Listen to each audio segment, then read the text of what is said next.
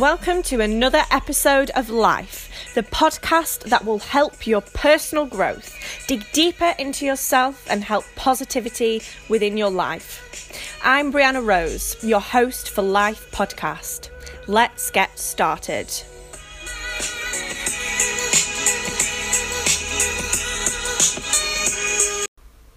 Hello and welcome to the first episode of Life. I'm Brianna Rose and I will be your host for Life Podcast. Now, the topic today is self-awareness. What is self-awareness? What is blocking us from becoming more self-aware? What is stopping us to find our self-awareness within oneself? Now, Gary Vaynerchuk, a famous entrepreneur, investor and public speaker, defined self-awareness as at its finest is accepting your shortcomings and accentuating your strengths. So, Gary says that self-awareness is finding your shortcomings and just accepting them. But how do we find our shortcomings? How do we know that that's not what we're meant to be doing? How do we find our strengths as well? Is that to do with our passion? Is that to do with what we're working at? Is it something that we're supposed to love? These are all questions which may not be found so clearly in Gary Vaynerchuk's definition. Looking at the English dictionary, they define self-awareness as the conscious knowledge of one's own character and feelings. With this definition and Gary's definition, it may be regarded that self-awareness is about finding your strengths, accepting your weaknesses, but also digging deeper and finding one's character, perhaps values, perhaps the passions that you feel, but also developing on your emotions and your knowledge. Perhaps self-awareness is a combination of strengths, weaknesses, knowledge, values, and character. It may be argued that in today's reality, we do have a lot of roadblocks towards gaining true self-awareness. For instance, taking a look at social media, let's take the app Instagram and have a think about it. If we look at what Instagram is based around, we have photos which have been taken hundreds of times over. They've been edited, they've been filtered, they've been made to look good. They are only a snapshot, if you even want to call those pictures a snapshot. I find it hard to believe that we can call pictures on Instagram something of which is reality. It is not real what we see on Instagram. It has been changed to look good, to make themselves look good. So perhaps this is a case of stopping us from being truly self-aware of our own character and feelings. Is it that just we edit these pictures and we filter these photos to fit into the social norms that we have created? Is it that we feel we are lacking in oneself?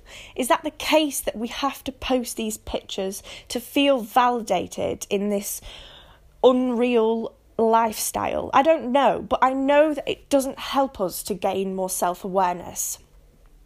Perhaps a case to help this is to limit the amount, or not even limit the amount on Instagram, but to take breaks. For instance, maybe say to yourself that Sunday is the day of reflection. I know it is cliche, but perhaps Sunday could be your day where you take off Instagram and instead you write or you meditate. Now, this might be quite daunting to some of you, but perhaps that might be the way to develop what Gary talks about and what the English dictionary talks about, their definition of self-awareness. Now, a further roadblock, perhaps, is social expectations, what family and friends expect from you. Maybe they are distorting your own reality, not on a screen, but with the things that they tell you. Perhaps your friends want you to be someone, your family is pushing you in a different direction, your boyfriend, your girlfriend, your partner. Maybe they're saying to you that you should be this way, or I don't love you, or I don't want to be with you. Maybe that is stopping you from being truly aware of what your own emotions and character and feelings are. Maybe it is time to look around at your circle of friends, circle of family, and see what truly matters to you. And perhaps in the nicest way possible, if they are distorting your own self-awareness and affecting your life in a negative way, maybe it is time to get new friends, to stop spending time so much with certain characters in your family. Now, I'm not saying ditching your family completely, but what I'm saying is to develop true self-awareness. You have to be around the people that want you to do well, not that want you to fail, that want you to stay stuck in life, that don't want you to grow. It is a well-known fact that you are the average of the 5 people you spend the most time with. Now, sometimes it is hard. It is hard to find good people to spend time with that are positive, that are motivating you, that are helping you to do well in life. Yes, you can go on apps such as Meetup and find groups with great people, but it's hard to be surrounded by those people all the time. Tim Ferriss actually suggested that instead of trying to find these people, perhaps what you could do is look on YouTube and have these mentors as virtual people in your circle. Yes, it's not the same as having them in real life, but this would help you to become more aware by surrounding yourself with videos and podcasts like these that help you to become more self-aware, and surrounding yourself by listening to positive, growing, changing, uplifting people. Perhaps that should help us to become more self-aware. Now, some keys to develop self-awareness. Meditation is a significant way to develop one's self-awareness. And yes, it is a cliche, but Headspace, let's look at Headspace for instance. This is 5-10 minutes of your day, sitting down, taking a minute, taking a breather, understanding and just sitting and listening. I myself have used Headspace. I had a running streak of 187 days and I missed it one day. Very gutted about that. But I'm back on it now, and just sitting for 10 minutes every day helps me to just take that time and dig deeper within myself. Yes, it's not going to solve everything.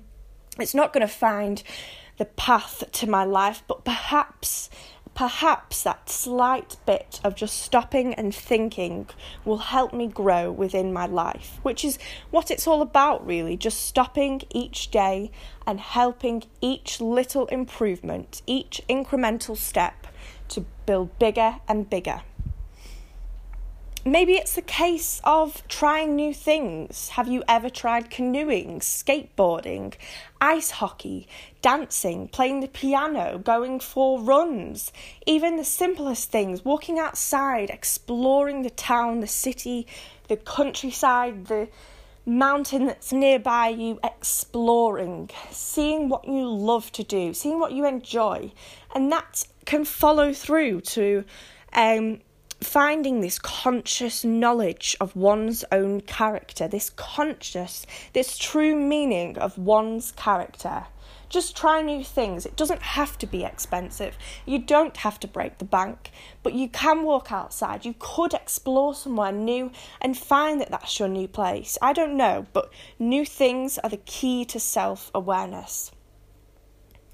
A very classical one to find and dig deeper within your own self-awareness is to ask the people that you know well. Ask those around you that you can trust, that believe in you and that want you to do well.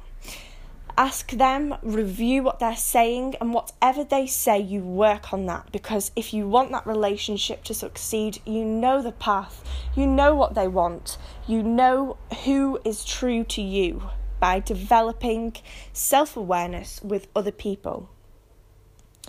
So look at your life as well. This is quite a key point, but actually just looking at the job that you're doing now. Perhaps you're a student in college or university and you're unsure on the path. But looking at what you're doing now, what do you do in your free time? What is it that you are enjoying each day?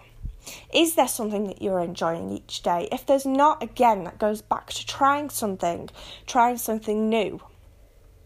But perhaps you love your job. Perhaps that is a case of knuckling down, sticking to your strengths and not giving up, but not looking at your weaknesses and sticking to knowing what you do best and what you enjoy the most. Now, 2 books I've personally read that I find help with self-awareness is The Daily Stoic, so I'm actually reading it each day this year. That was written by Ryan Holiday. He also has a journal which you can add on alongside, so it helps to journal morning and evening. And the second book is The Chimp Paradox by Steve Peters. A great guy. I've met Steve Peters in person, and a great person to help you to develop. He does do personal coaching sessions. I do think they are quite expensive, but a great guy nevertheless. 2 books that will help with self-awareness. Thank you for tuning in today. Thank you for listening to the first episode of Life Podcast.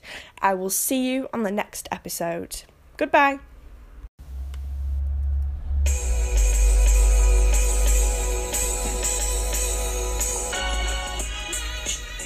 I really hope you enjoyed this episode of Life Podcast. Thank you for joining in, and I will see you in the next episode.